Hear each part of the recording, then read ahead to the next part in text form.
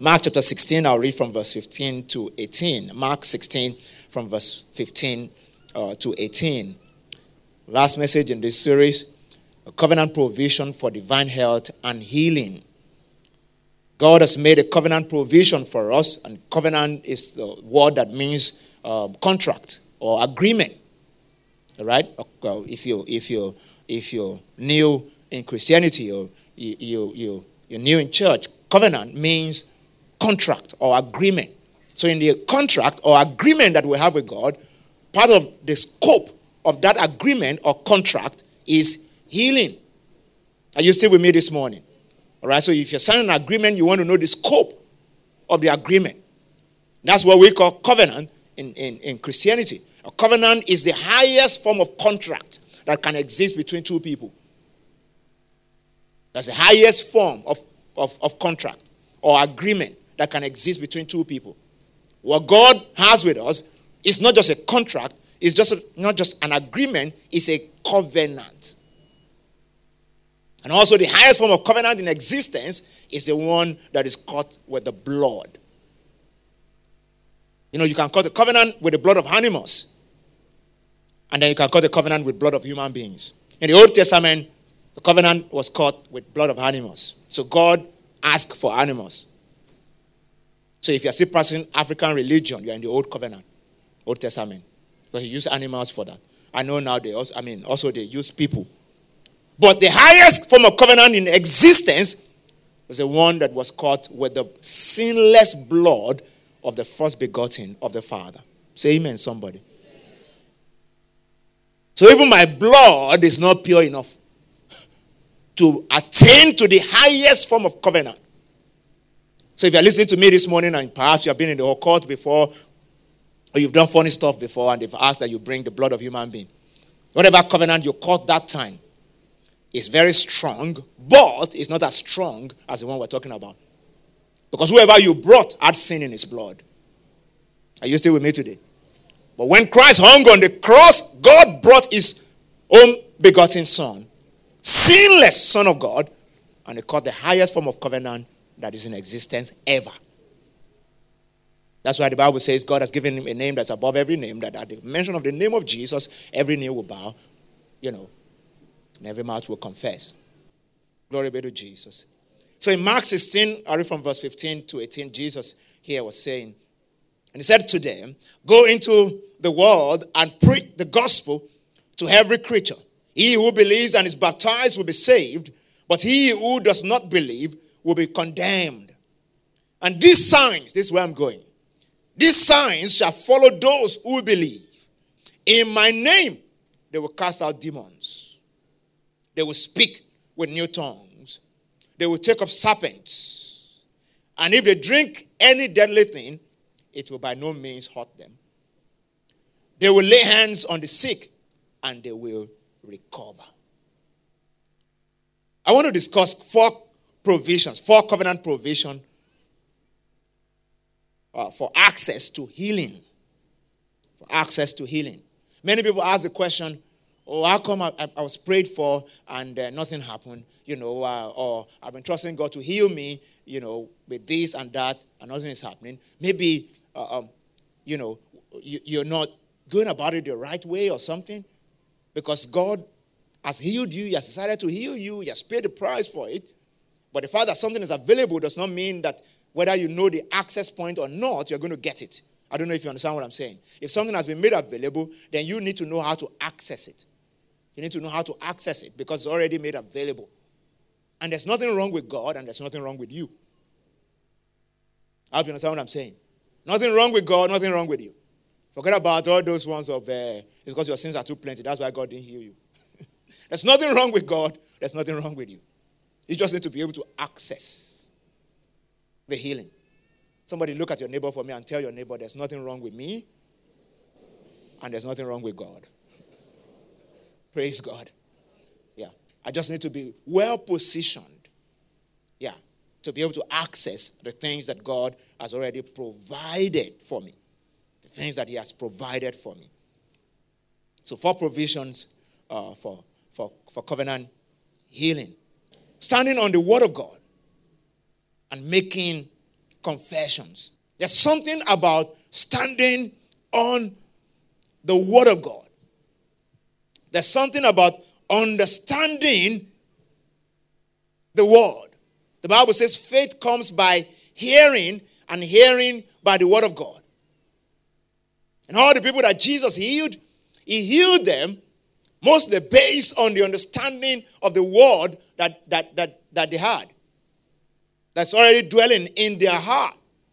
And when you lock the Word of God into your spirit, there's just so much the devil can do to stop you from receiving your healing. Ladies and gentlemen, the Word is the first carrier of the power of God. From Genesis chapter 1, verse 1, in the beginning God created the heavens and the earth. The earth was without form and void, and darkness covered the face of the deep. So the earth, the earth was out of shape and form. The earth needed healing, as it were, or reorganization. Yeah. The Bible says it was without form and void.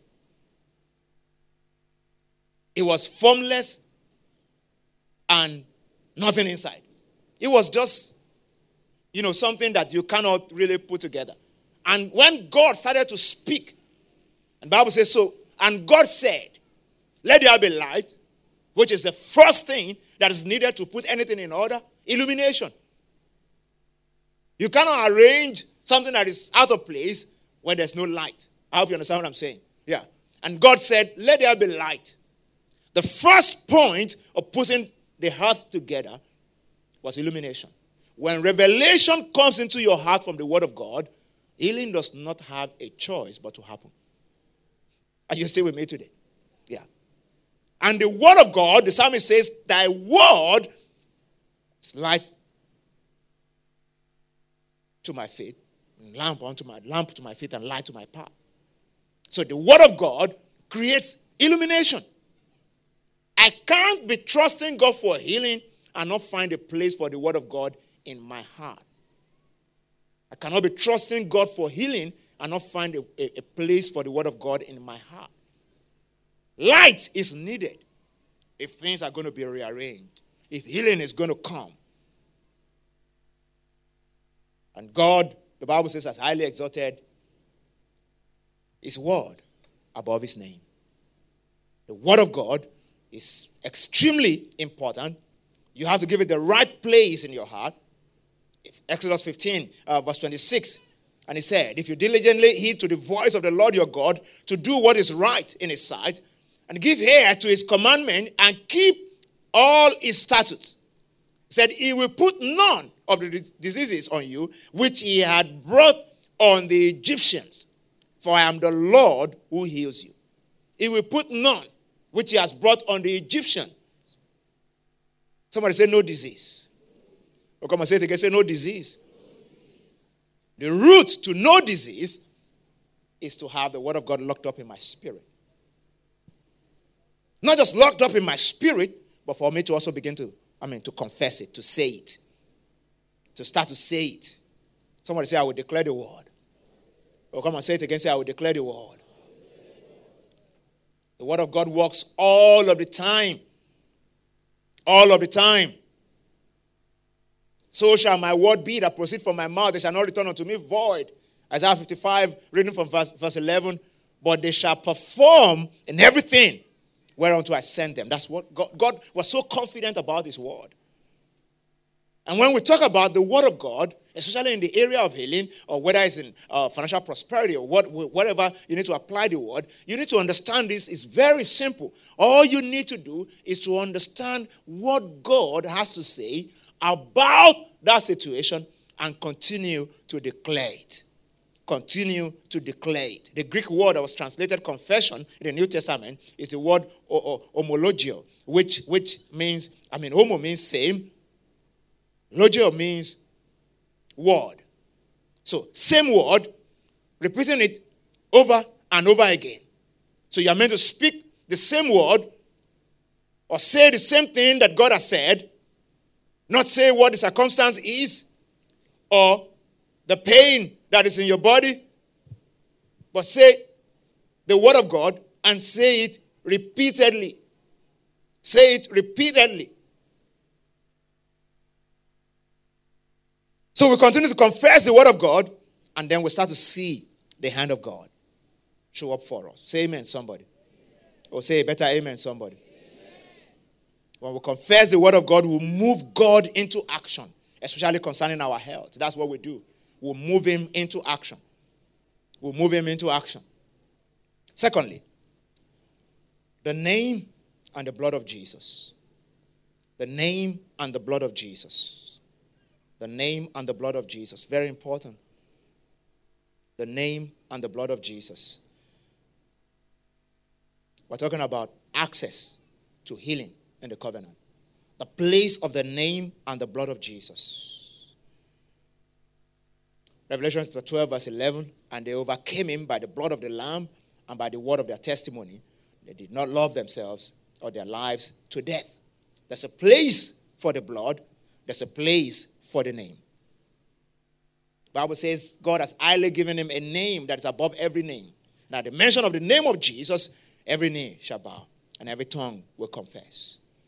There's a place for the name. The name.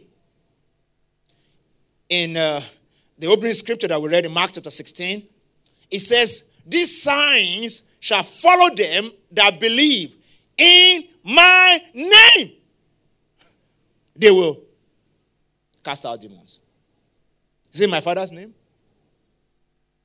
There's something about the name that carries power.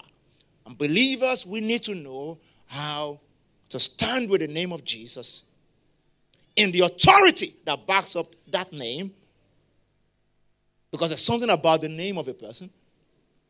When Moses was going to face Pharaoh, Moses asked God, when I get there, who should I say sent me? He said, tell them that I am sent you. When you show up before sickness, who sent you? That's what it means to use the name of Jesus. This is the person that's, because according to the laws that govern the universe, 100 Satan cannot resist the name of Jesus. As in 1 million of them put together. I hope you understand what I'm saying. Yeah. You only need to be sure of who sent you and stand on the premise of that name and declare that name. So we need to learn to take our authority. We need to learn to take our authority. Don't take things for granted. Use your authority in Christ Jesus. Use the name. Use the blood. Use the blood. The blood. The blood. Exodus chapter 12, verse 23 to 25. For the Lord will pass through to strike the Egyptians. When he sees the blood on the lintel and on the 2 doorposts, the Lord will pass over the door. Pass over the door and not allow the destroyer to come into your houses to strike you. And you shall observe this thing as an ordinance for you and your sons forever. It will come to pass when you come to the land which the Lord will give you, just as he promised, that you shall keep this service. You shall keep this service, or keep this mindset, or keep this observation. Something about the blood. This was God's last joker in Egypt. Moved and dealt with Egypt, all the firstborn of human, of animal, of every type of animal, everything gone. Including the firstborn of the strong man, Pharaoh. Pharaoh was broken. But nothing happened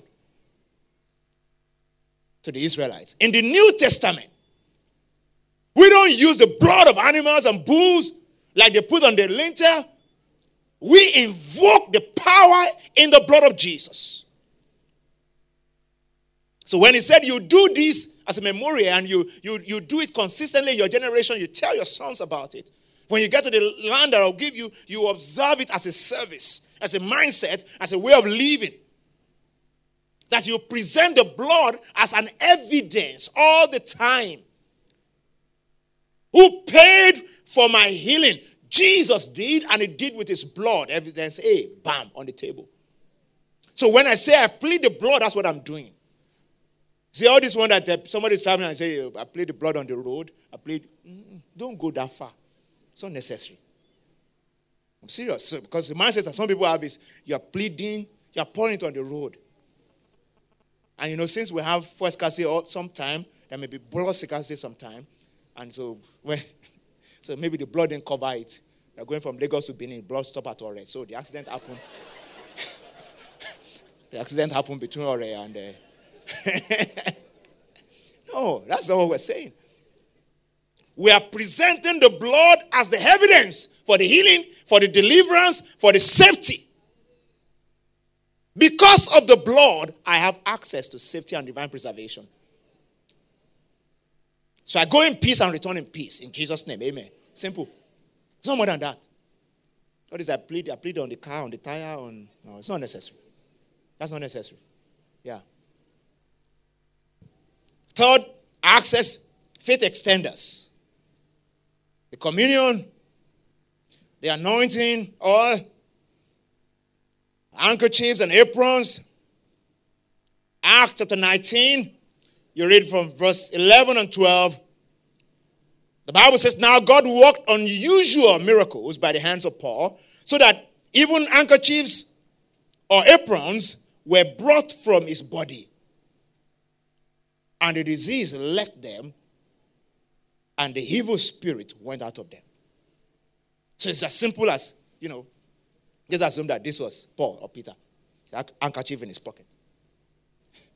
It's not magic, and it's nothing. The handkerchief is just a faith extender. That the presence of God is upon the handkerchief. The handkerchief is not the healer. It's the presence of God that heals. But because maybe Paul cannot be everywhere, if he picks something from his body, from a vessel that God is using or something that's prayed over, the same power can rest upon that thing to bring healing over somebody. Are you still with me today? I said, are you still with me today? The covenant provision. Covenant provision. The woman with the issue of blood, what the Bible said, she said in her heart, as far as she was concerned, her faith extender was the hem of his garment. That if I touch the hem of his garment, I shall be made whole. That's the faith extender for the woman with the issue of the blood. Just touch the hem of his garment. But they said people were thronging on him and pushing and shoving. Some people were not only touching, they were holding. In fact, maybe somebody tore a part of his clothes, but nothing happened to them. So it's not about the material when it comes to faith extenders for healing.